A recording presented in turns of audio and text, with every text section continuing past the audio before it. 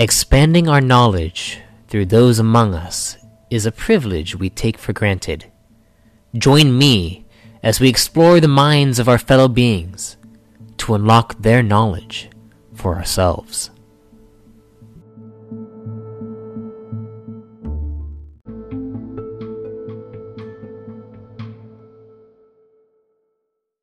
Greetings, fellow travelers and storytellers. Welcome to another special entry of the Arthurian Anthologies podcast. In this episode, I have Ryan Kayon, my current dungeon master and an avid world builder. Quick disclaimer. At the time of recording this, I have come down with a case of COVID-19, so we had to record our episode on Discord. So if there were a few mishaps during the recording session, I apologize for that. But if you are a game master of a sort, or even an aspiring writer looking to gain some insights into your next project, feel free to listen to our discussion as we dive into different elements we go through in order to craft wondrous worlds and epic stories. And remember, this is a free-form conversation, so most of the information found here will be straight from our improvisational skills. Now, without further ado, let's dive in. Here we go. Well, you certainly don't realize that that's in the thing at all. Well, yeah, that now we're recording. Okay. So well, let me preface this recording by saying that this is on Discord, and I am sick with probably COVID, and I am here with Ryan, who is my next guest. Mm-hmm. So we're gonna have a fun little session here. Yeah. So Ryan, now that we're recording, let's see how this goes. Well, between your COVID and voice and my regular voice, which I never find appealing when recorded, I feel like this might be the worst sounding episode of your podcast. Yes, although yes. we'll try and make up for that with the quality of our discussions. Yes, good. So we were going to talk about world building today. Absolutely. Right. So let's preface this, right? You being the creator of the RIP RIP universe, right? Yeah. And you have obviously experience world building in that sense. Me, I have come from much less lofty ideas. I just have a world that I made for my tabletop RPG Dungeons and Dragons setting. Yeah, but it's definitely a lot. Like there's just so much depth to it that I have noticed, and I mean that it's kind of inspired me to add more depth to my campaign settings and all that stuff as well.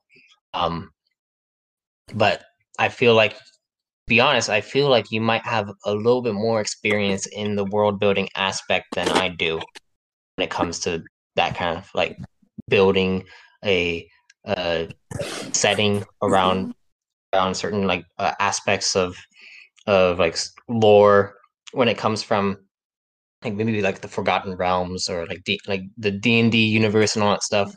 Well, there is sort of like a pervading culture that already exists in the D&D world, right? And that's obviously I draw a little bit of inspiration from that. There's already so much there, right? Whereas in your case, that world is like your baby, right? It came from you, right? And it's like growing with your help. I would say that my position is a little bit easier based on that. Although I do try and make it not more original, you'd say, right? The ideas are the same, but I try and put my flair to it, right? Yeah, exactly. Mm-hmm. Like, for an example, everybody who makes something, anybody who writes anything, right? Whether it's a novel or a poem or a story or a tabletop RPG setting,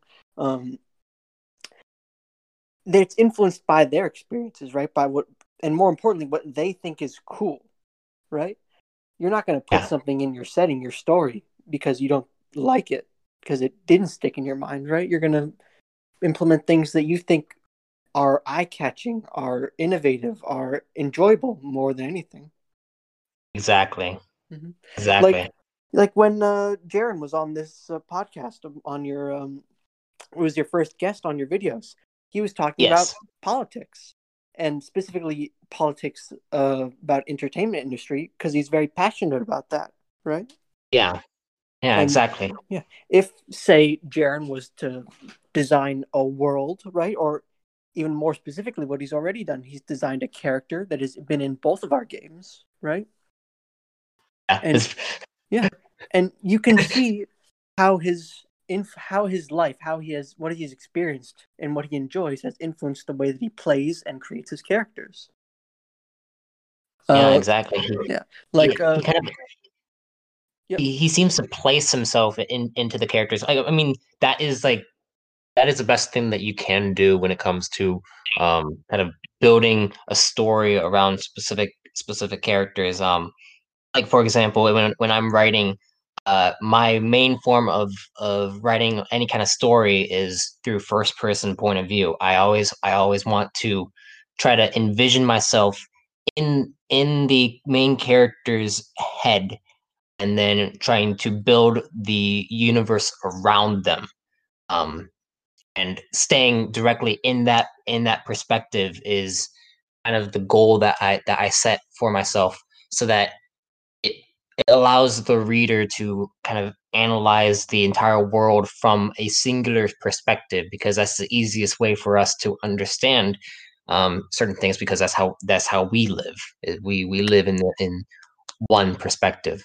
And I feel like when it comes to Jaren, he definitely he likes to bring himself into the character, but then I see him, he is venturing out of his normal routine, and trying to see like different avenues he might be able to go down through different perspectives that he's not used to, and that's the joy of a role playing game, and being able to experience that kind of stuff.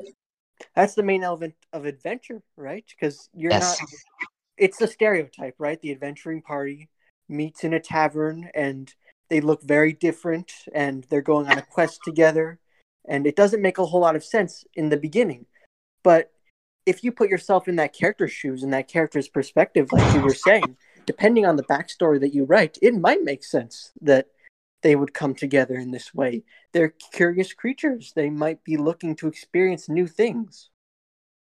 And that's the reason why people are attracted to like things like tabletop RPGs, is because they're looking for a new experience, that whether they find it in your game or mine, it's something that they can enjoy and something they can insert themselves in. Yeah, exactly. So let's kind of dive into like world building kind of features, like the different like pantheons of the gods that might come into play, or like nations, right? The setting and the nations, the different cultures that come out of making a world. Maybe even the fauna and the different like plant life that can kind of be produced throughout the world. There's like so many different kinds of styles that we could go into, and so let's just start talking. Sure. I would like to start with something that's very near and dear to my heart, right? Okay. When I was playing in your game, right? And it was the first time I had played Rip, right? It was not the first character I had created, but that's a very different story. It's short. Yeah, we could definitely go into that if you wanted to. So my first character in Matt's game, his name was Doom, and that's just one letter. It's Dumm, and that's just one letter off from what he actually was, which is very dumb. He was a Redicon, I think it was a Shorosk is the subrace he was. Yeah, I believe he was a Shorosk. Yeah, He I was, think yeah. he was a Shorosk. Mm-hmm. And the Shorosk, for those who do not know, Shorosk are the shaman type of like Redicon. They are infused more with like energy, and they have like a more spiritualistic path of like throughout their life on Moriat, the Pillar of Moriat, and they they worship the Tree of Life, which is like this grand tree. Um, and some people might have already read the codex entry that I posted about it on my website, but if not, you can go and check it on arthuriananthologies.com. You'd find the Tree of Life codex entry there, and you could read about it. But yeah, go on. Sorry. And I do enjoy role-playing characters that are unlike myself, which is to say, in this case, Doom was Yes. not very intelligent and didn't make the best decisions. But yeah, that's part of role-playing a character, is removing yourself from them to the point where you can actually play their part not only well, exactly. but enjoyably, right? And believably for the other people around you at the table. And when that character died due to a very bad decision, which was in character, and was also the Yes. first death, literally I believe the second session I was Was playing in your game. was that the second session or was that the first session still? I feel like I it don't was even the remember. second. Oh, it was the second session. Mm-hmm. Yeah. Uh, Because that was the session that Nick came in. yes. Yeah. And after that, in the reason why basically Matt allowed my character to die so early, and me being such a new player at his table, is because I had another idea for a character, one that I had thought out better. Because before, I just created Doom on a whim using the little bit of backstory that Matt gave me on the Redicon, and I had just rolled up the race out of the 8 races, I believe. Yeah. Right, I just rolled a d8, and it showed up on Shorosk. But this character was a Yen, and you and I discussed a little bit more specifically about the backstory and the world that the Yen perspective is, right? The world perspective on the world of Reborn in Power. Yeah. Um, They're a matriarchal society mainly. mm-hmm. And from that, I sort of built the character. And one of the moments in terms of world building that stood out to me the most when I was playing that character is that everybody has a homeworld in your setting, right? Like, we were in the Dwarven Citadel, and everybody had sort of, I'm pretty sure everybody at the table had some sort of knowledge of what their homeworld was. You would inform them of it, right? Yeah, exactly. Except me, right? Because, and when I say homeworld, I mean like a planet, because your game's like, it's about space and space travel, and there's whole planets that belong to different pillars, right? Different worlds, different cultures. So like, there's so much that can be kind of built out of each. It's a spacefaring setting, so anything is possible. And obviously, compared to, say, my setting, which is basically, you can imagine it as being a single planet, right, with different nations on it, there's a lot more room, there's a lot more distance between these ideas of different nations and cultures, which allows for more diversity, I would say, more difference in ideas. Certainly, like, in a way of organization, you could say that each of the 4 pillars, or sorry, not the 4, is it the 4 pillars? It's 5 pillars. 5 pillars. My apologies. Each of the 5 pillars could be very culturally distinct from each other in a world building sense, and probably are.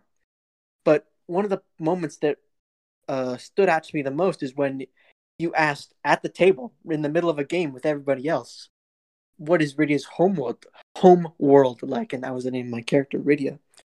A name that some of the people listening might uh, find familiar from the Final Fantasy franchise. Very Yes. game very near and dear to my heart and influences a lot of my world building in general. But that is a story for another time. And you asked, what is Rydia's homeworld like? And basically, I just had to pull a name out of thin air, right? Because otherwise the game wouldn't have been able to progress. And Yeah. that is a moment I absolutely love because it's the moment where the DM, the GM, the lore master in this case, has handed, if only ever so briefly, control of the narrative and literally part of the definition of their story to a player. And Yeah. it's only I only had to say the name, right? And I came up with Prima's Garden. And I came up with that name because when we were discussing the backstory of the Yen, you told me that the god, the divinity that many Yen pray to is Prima. Yes. Mm-hmm. Uh, and Grand that, Goddess Prima. mm-hmm. She is beautiful and wise and And elegant. obviously, I didn't know that much about it. I just knew the name, right, and had a general Yeah. idea of how she worked in Yen culture. But I just came up with the phrase or the name Prima's Garden because the idea of like a female Yen figure, right? There's one of the archetypes of like a female goddess is like a Demeter or Ceres type, the harvest Yeah. goddess. So I just thought, oh, she might have a garden, right? And that's where her children grow, and she tends to them much like a farmer would their crops or something like that, their progeny. Yeah. And for that very small moment, right? And it didn't need more than that for me to feel, right, like I was part of the world building process. And And that's exactly how I want everyone to actually feel when playing this game because it's so massive. The universe is always expanding. So when players like let's say a lore master down the line has their own like chosen that they're running through out this universe, they can come up with worlds all they want and the game you played it yourself. It is like a modular system where you can customize it how you want. You even made a skill that could eventually become a part of an extra expansion. Um, and and the whole point is for players who get a chance to experience Reborn in Power. They can customize their own worlds. They can customize their own characters to how they want, and potentially help expand this universe further than just me. Just I can expand myself.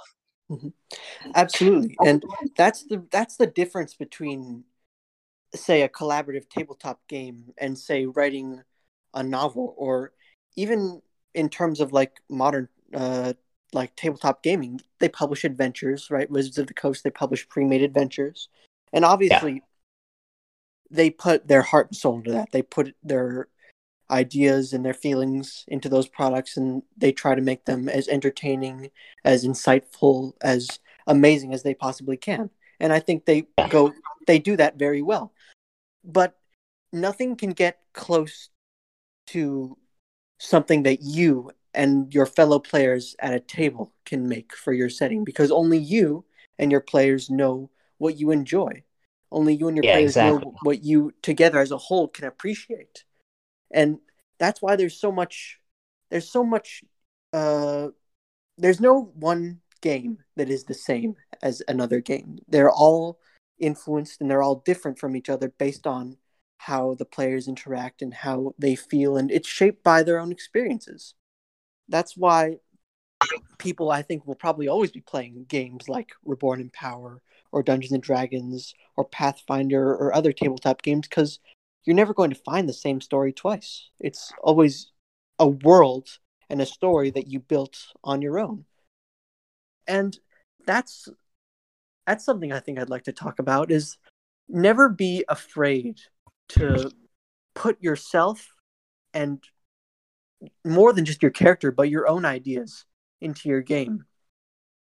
Because those ideas are yours, and if you know your players, if you know your friends that are playing with you, as well as you might think you do, you will come up with something that everybody not only enjoys, but resonates with them. They can understand it. You won't be off talking about something you don't understand or nobody else understands. You'll be talking about something that everybody else can get behind. Like when you were talking, like when you were talking about in your Star Wars game, right? I forget the name of the tabletop game. Do you remember? Force and Destiny. Force and Destiny. Yeah, F&D. Yeah.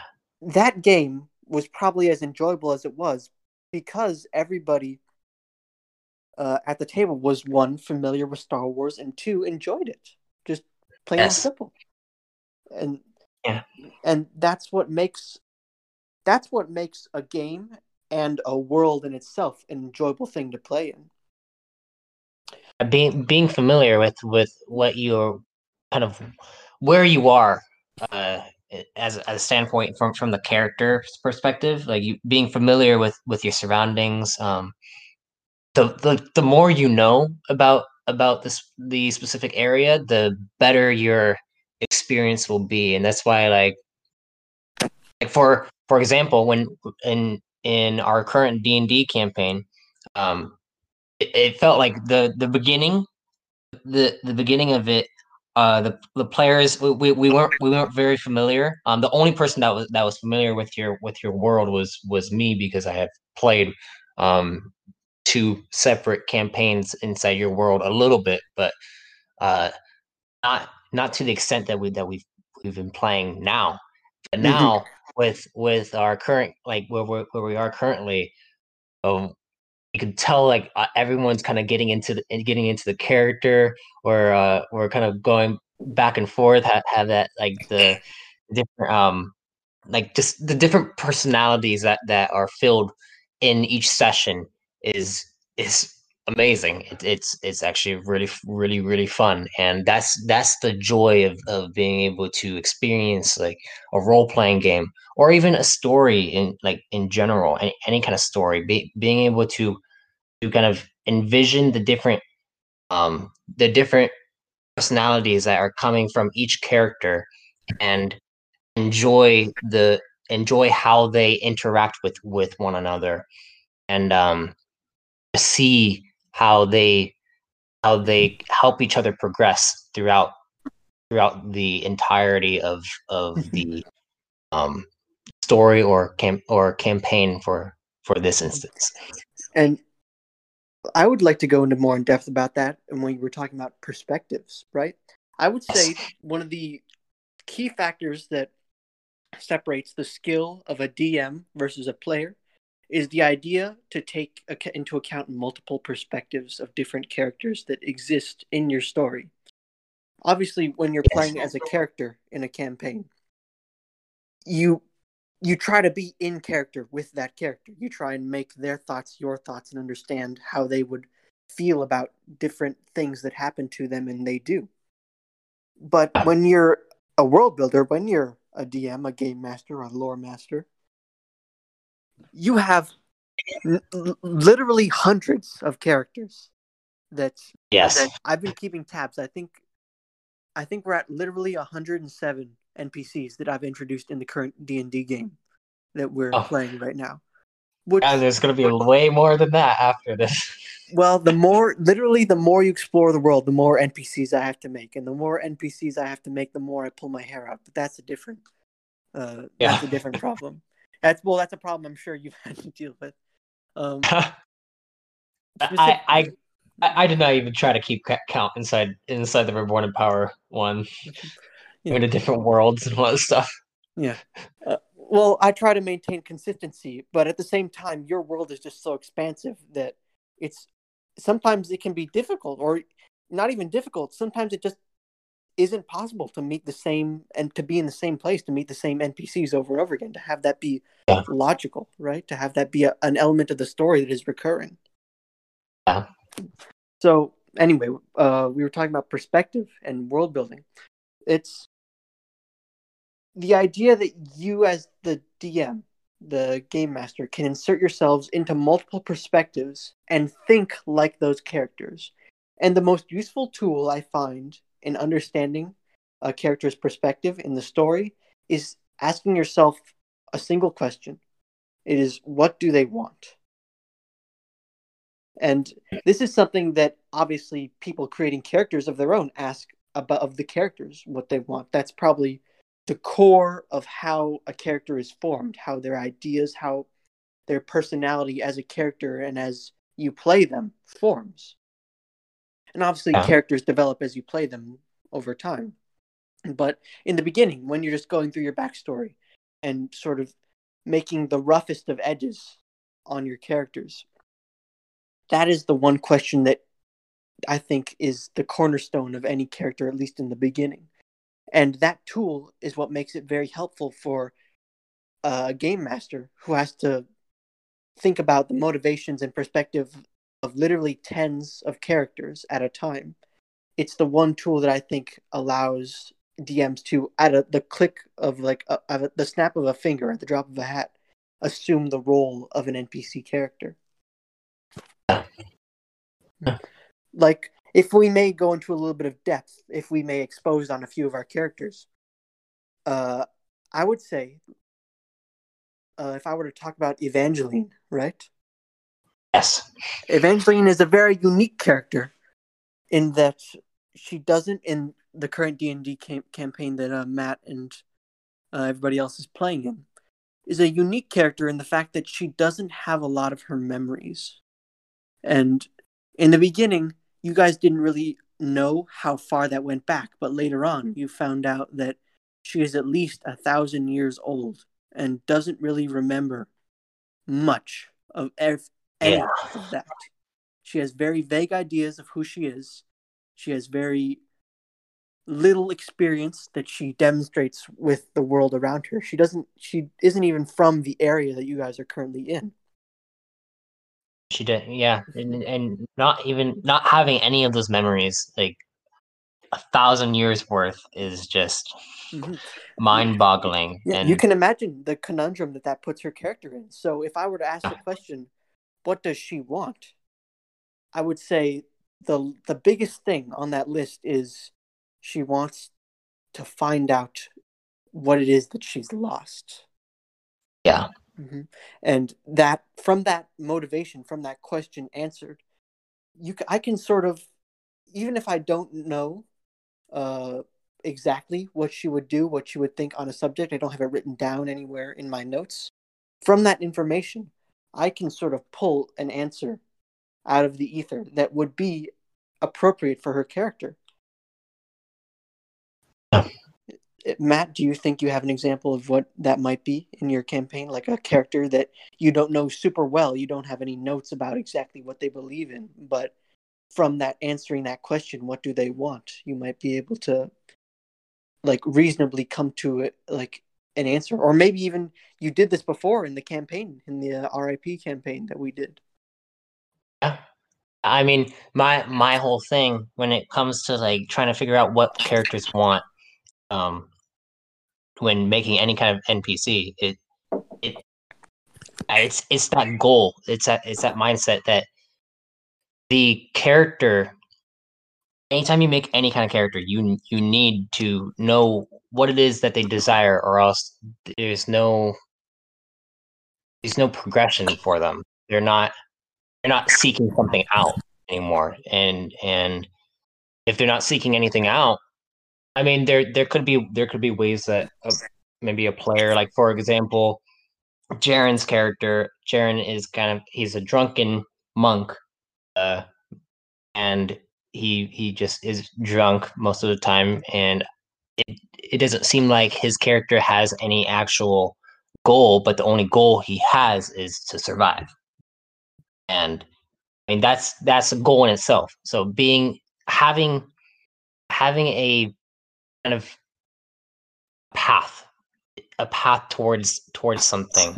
With Evangeline, it's to find out what she lost.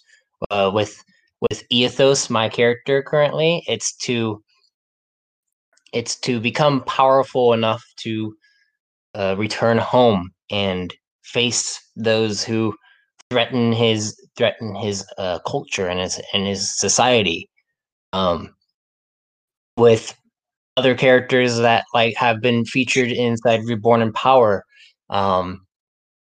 it's the goal to make sure that everyone in the core is safe, or the goals of the main villain, the main big bad evil guy that you feature inside the campaign. We just fought a demon. I don't know if it was a demon overlord or something like that, but inside D&D, one of the main characters, Uriel, she is a tiefling, and she we just got kind of almost TPK'd by a demon, and that demon seemed to have one goal in mind, and that was to get Uriel. We don't necessarily know exactly the full reasoning behind it, but all we know is that Uriel is being chased by some kind of demonic presence that and figure out. As the person that is not behind that backstory, Oscar is behind that backstory, right? Yeah. Ethos, you in character, can only guess at the reason why that happens, right?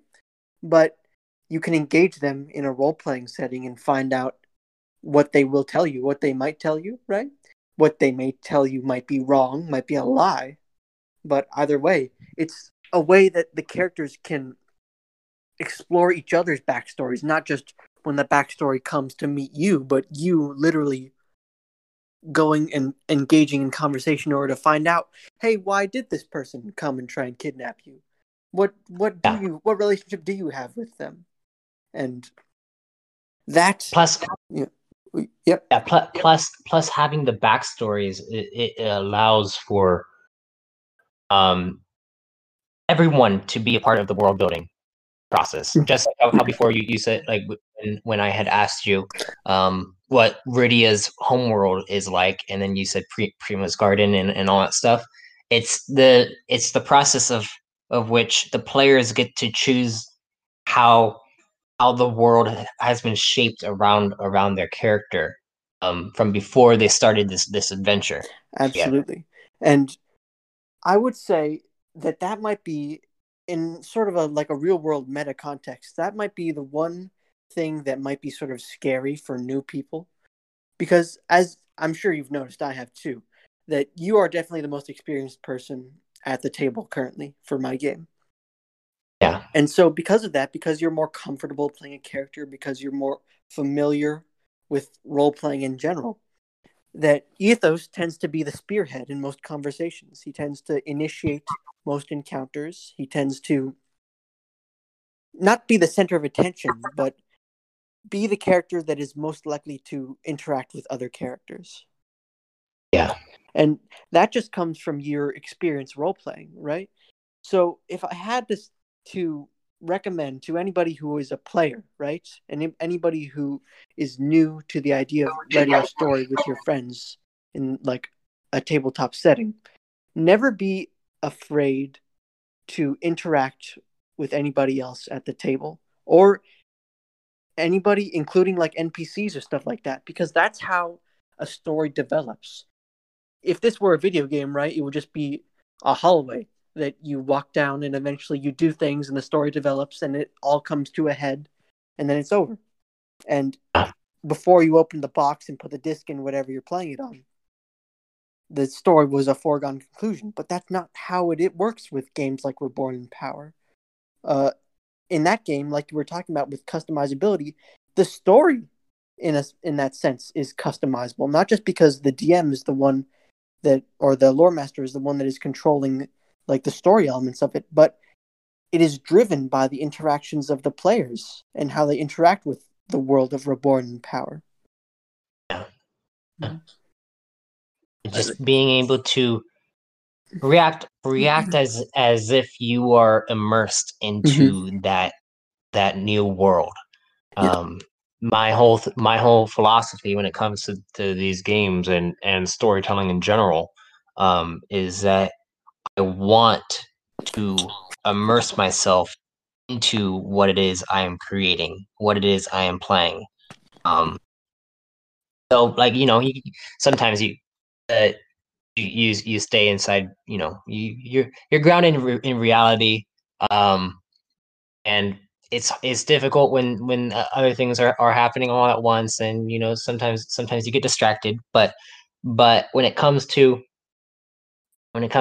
playing any kind of game and immersing yourself into into a perspective that is separate from yours, um you want to immerse yourself into it. You want to be, You you want want to to be like you want interactive. to act as yeah, you want to act as if you are that person.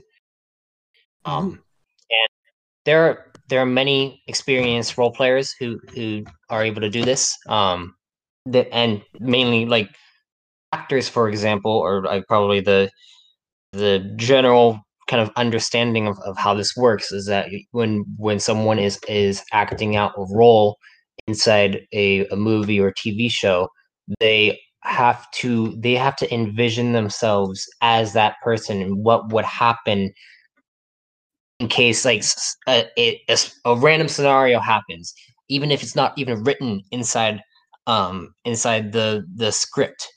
They have to envision what that character would do in that specific scenario, and not what they would do, but what the character would do. And that is like the immersion effect of these games. And a lot of actors, if anyone is wanting to be an actor, playing role-playing games is probably the one of the best things to do to practice, because it just helps with that drive to immerse yourself into a different personality. Mm-hmm. And obviously, if I had to say a player is sort of attuned to an actor, the lore master, the game master, is more in line with the idea of being a novelist, being like a story writer. Story. There's a reason why we say storytelling when we talk about the idea of making a game and playing it in like a lore master capacity, as like you and I know. There's it's controlling the story, but also at the same time, like telling it like collaboratively with everybody else at the table. Yeah, that's the beautiful part about these games. That's why I play these games more so than any kind of like video game, because it's the narrative component of it that allows for so much freedom. Because there is that reaction where the game master or the lore master or dungeon master, the master of the story, they are able to ask a question. Hey, they basically tell the scene how it is, explaining, oh, there's like a forest around you, the fauna are illuminated, surrounding you with different fumes of an aura, um and and you see like a starry night sky and all that stuff, but then a twig is kind of broken in the bush next to you. What do you do? What and do you then the do? That is the and then the favorite phrase player of all DMs, right? Yes, what do you do? And then the player gets to try to figure out what is going on in that specific area that they're at. Mm-hmm. And that's the beauty of these games, is that you get to interact into a world, and maybe you want to leave that area. Don't be one of those stupid people who goes into the scary dungeon because you know that you'll probably not come back alive. Or you can go in guns blazing, which most people tend to do. And yeah, they will probably experience something that they never thought they would likely experience. Mm-hmm. And that is something that I would like to talk about, is the idea that there's a moment where, as a person playing a role-playing game, especially in the world that you've built, right? Yourself, between you and me. It's the moment where you pass the torch to the player and you say, what do you do? And it goes from you driving the story as the master of the game to them. And specifically, the greatest example that I can think of in terms of that moment is the idea of a skill challenge. At least this is how it works in D&D, is that an obstacle has been presented, some sort of activity needs to be accomplished, and the players with their characters need to work together and not just collaboratively, but creatively find a way to deal with this challenge. Specifically, I have just a generic example. There's the idea that you and your party are fleeing from a giant monster that is gaining on you in your cart. Yes. And you say, what do you do to help you escape? What do you do to impede the chase and get away safely from this threat that is chasing you? And the rogue in the party might say, oh, I take out my ball bearings, my bag of ball bearings, and scatter them on the ground to try and trip them up. And then they roll, and the DM will think about what they say and say, oh, okay, roll a sleight of hand check to make sure that you can, in the time while you're running, most efficiently scatter your ball bearings to disrupt the enemy that's following you.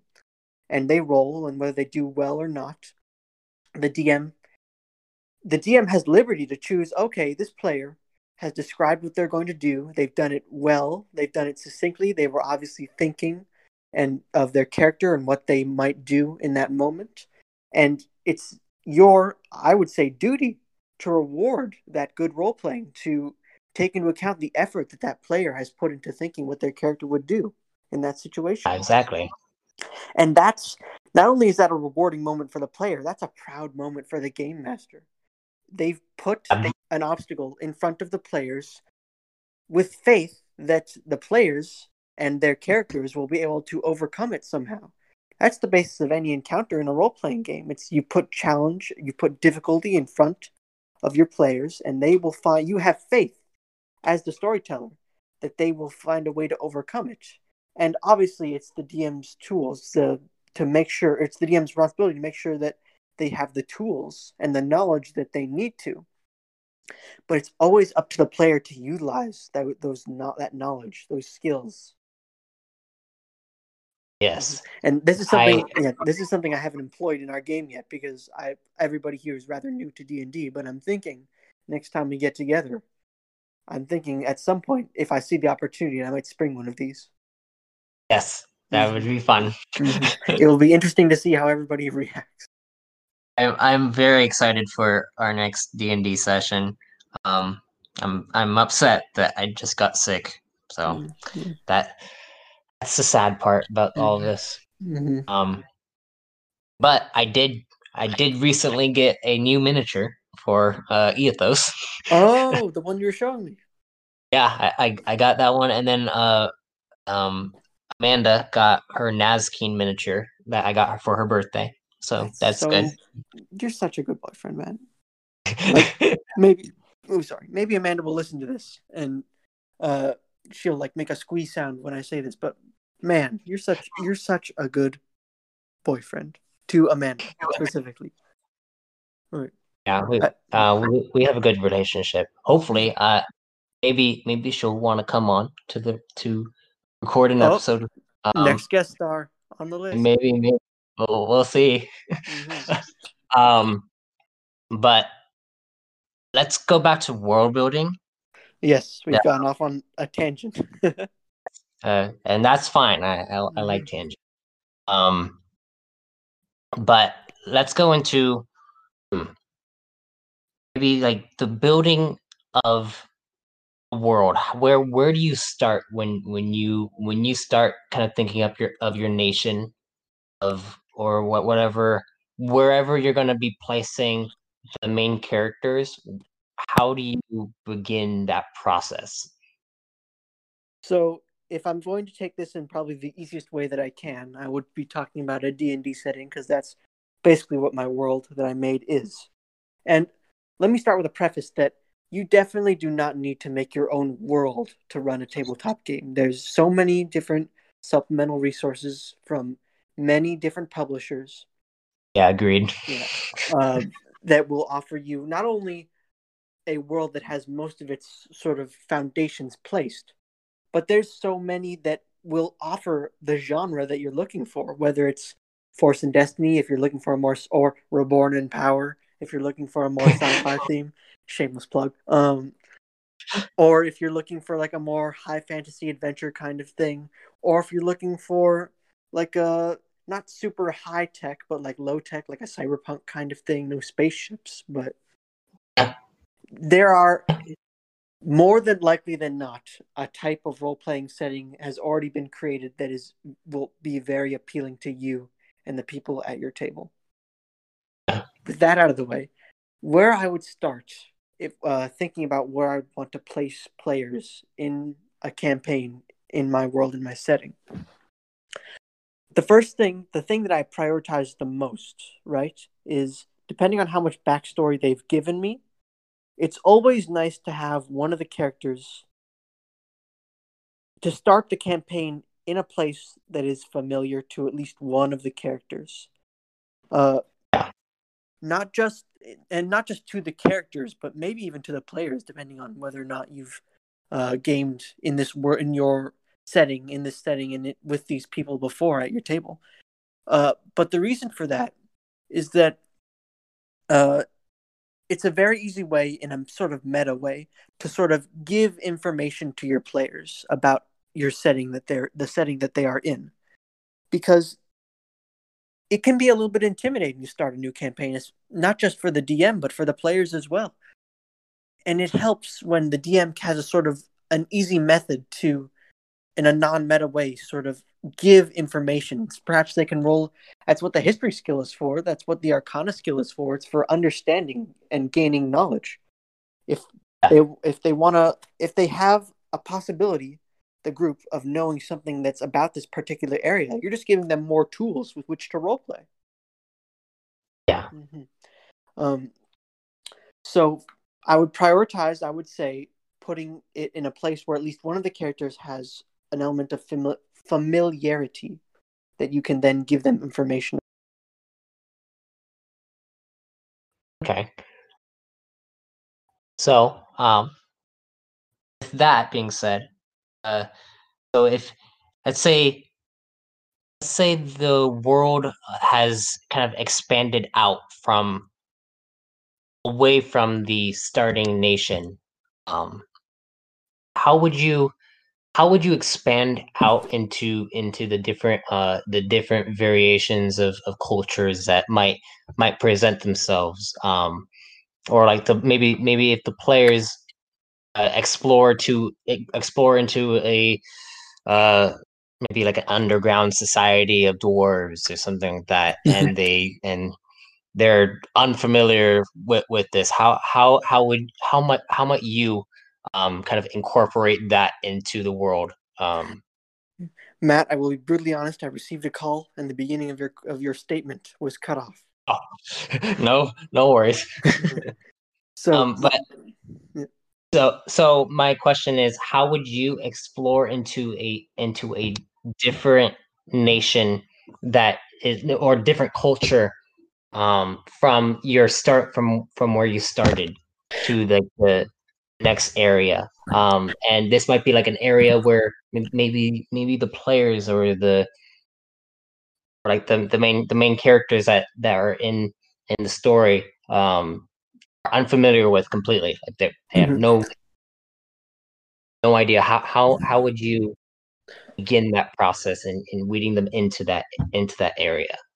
So this is the part where I would say I'm probably a little bit nicer than maybe a few DMs out there, in the sense that if the players are coming into an area that they have no prior experience with, the only thing they know about it are the only things they know about it are things that they may have rolled to learn, right? Or things that maybe their backstory has allowed them some sort of small information. Whether or not that's accurate or not is up to the DM. But I would be a little bit nicer in the sense that it's nobody has fun at the table when you're plunged into an area that you don't know, and then you decide, hey, I'm going to pursue this course of action, and you fall into a pit and die. Your character is dead. There's no way to get out of this. No, roll a new character. Nobody. That might be funny for maybe 1 or 2 minutes, but by the end of it, somebody is going to be having a bad time at the table. And your goal as the DM is to make sure that everybody has a fun time at the table. That is the number one goal, right? It doesn't matter whether or not the story went in the direction that you thought it was going to. It doesn't matter if your big bad guy was polymorphed into a chicken and thrown out a window. That's all funny, right? But the most important thing is to make sure that everybody has fun. So what I would do in that sense is, if the characters are going to pursue something like a course of action, like I'm going to light a torch and look around and see what's happening. I'm not going to say your torch attracts 3 drow that come and skewer you with arrows and your entire party dies. What would be a better way to sort of enforce the idea that your actions have consequences in this story, which, by the way, is one of my favorite themes of any tabletop game, is that the player's actions always have consequences, is that upon lighting the torch, you begin to hear footsteps or shouts coming from another direction. It shows, and this highlights to the players, okay, I've lit my torch, but I'm not alone. Something else has noticed us. And then they can quickly decide, okay, I want to snuff the torch, or I want to alert my comrades that something is happening so we can prepare for battle. That's, I would say, constructive storytelling. Whereas if the DM just says, okay, you light the torch, and all of a sudden a giant bug falls from the ceiling and crushes your party flat, that's not only is it not fun, right? It's not constructive. It doesn't teach the players. Yeah, they have to have an opportunity to kind of avoid whatever it is that is coming towards them. Yeah, to learn from the pursuit, like from the idea that they've to learn from what they've done. Now, that's not to say that decisions shouldn't have grim consequences. There should never be a sense in your game that decisions don't matter, because that's no fun at all.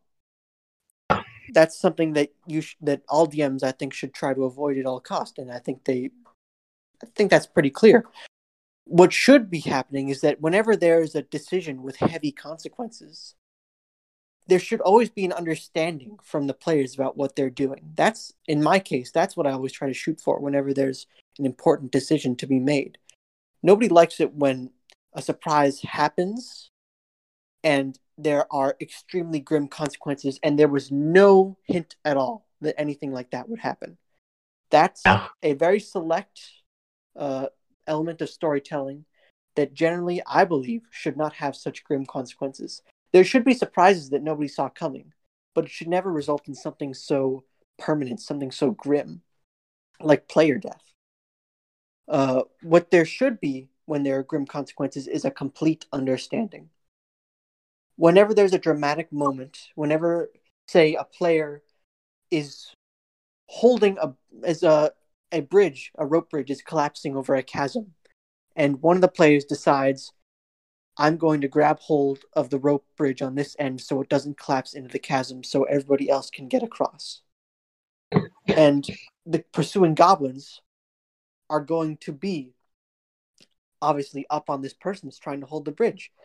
The person that makes this decision about what their character is going to do knows full well that if they sit on this side of the chasm and hold this bridge so everybody else in the party can get across, they are going to be very hard pressed to make it across this chasm. And obviously that's obvious to the person that's making that decision. But number one, is it in character? And two, is it something that the player is okay with making this decision? And obviously it doesn't need to be grim. Maybe the barbarian has a potion of fly that they can then chug after, or maybe even better, one of the other players, after they make it across safely, will shoot an arrow onto the other side and with a rope attached that will allow them to sort of swing across to the other side of the chasm. that, not only is it a good story, where decisions by the characters matter, but the characters worked together to achieve a common goal. I agreed. Yeah, it reminds me. It reminds me kind of the one time where we were inside the dungeon underground, and there was that acid pit and we had to jump from each platform that would lower every time we'd land on one, and the other one would raise up, and it made it harder to jump from each platform.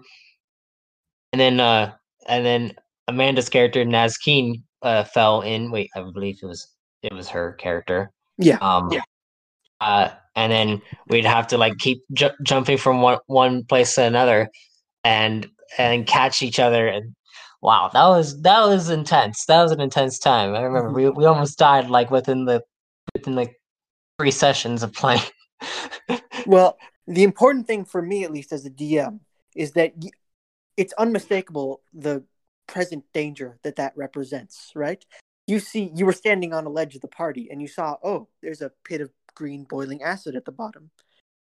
Yeah. That is an unmistakable way to show, okay, if something happens here, right, if I roll badly or if I make a bad decision, then there will be consequences to that. Now, the consequences might be very dire, right?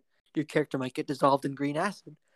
But at least the party knew full well what might happen if something went wrong, and therefore they can plan in case something like that happens. And in my world, when I want to make tension, when I want to make something dramatic, I never want to make it solely in the hands of one character, or in the hands of no characters is even worse. But I always try to make any sort of interaction cooperative, because nobody likes it when they're sitting at the table and they feel like their character has nothing to add to the situation. Everybody in that situation had something to add because you always needed to balance the platforms as you were crossing that area.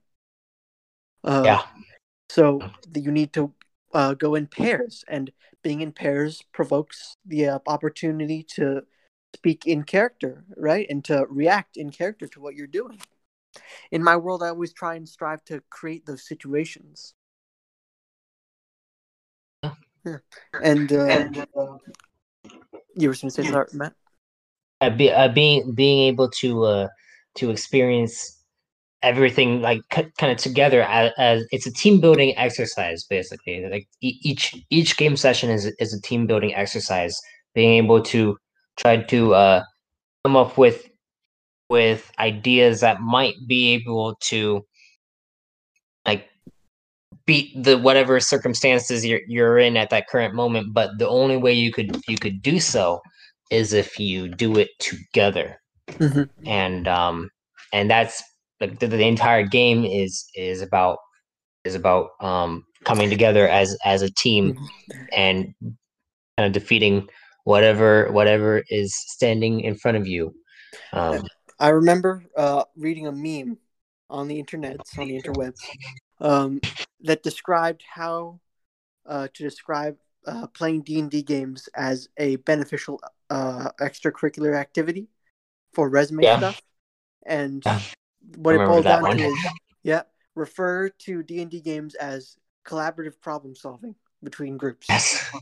That's because that's really what it is. And it's doing so. It is. Not only is it doing so, it's in a creative way, that it's supposed to be the interaction between characters, but it's also the interaction between players at the table. And obviously, it helps a lot too with being able to communicate and just because I remember my buddy Tyler, who was our last guest star. He before we started playing these games, he wasn't very talkative.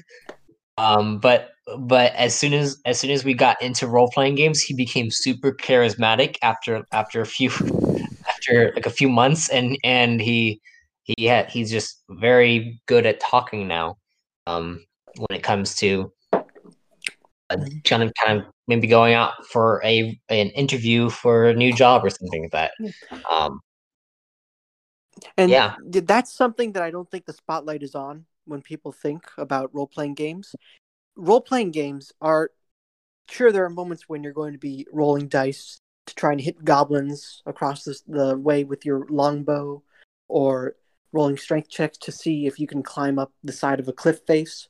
But even more so than that, I would say maybe a 60-40 split. 60%, I would say, of the game is a social interaction, a conversation. It's between either the two players, they're in character, or between a player and an NPC, or any number of combinations like that. And it's specifically the ability to speak, to speak and describe a situation is a very important, not similarly to life itself, right? It's important to be able to get your narrative across. I know for a fact that when I started running D&D games, I would trip over my words all the time, right? And I still do. But that's I've gotten much better at expressing through my words, my surroundings, the situation, the picture that I'm trying to paint with my words to everybody. Because I don't play with a match, right? I don't play with squares or models or minis or that kind of thing. So it all depends on my ability to describe the surroundings. And sometimes I trip up, sometimes I fail. But I would say that most of the time, I can very easily, and with the hand of a few hand-drawn pictures, adequately describe the situation to my players. Matthew has lost his mic. Oh, the joys of communicating via Discord in the coronavirus pandemic. Not only stealing our game time, but also making sure we can't record podcasts to post on the internet. The world is ending, and well, that's as good a signal as anybody or as anything to end this episode. Matt, thank you for having me on. It is a pleasure, and I look forward to playing more in your world and you playing more in mine. Thank you, and signing off.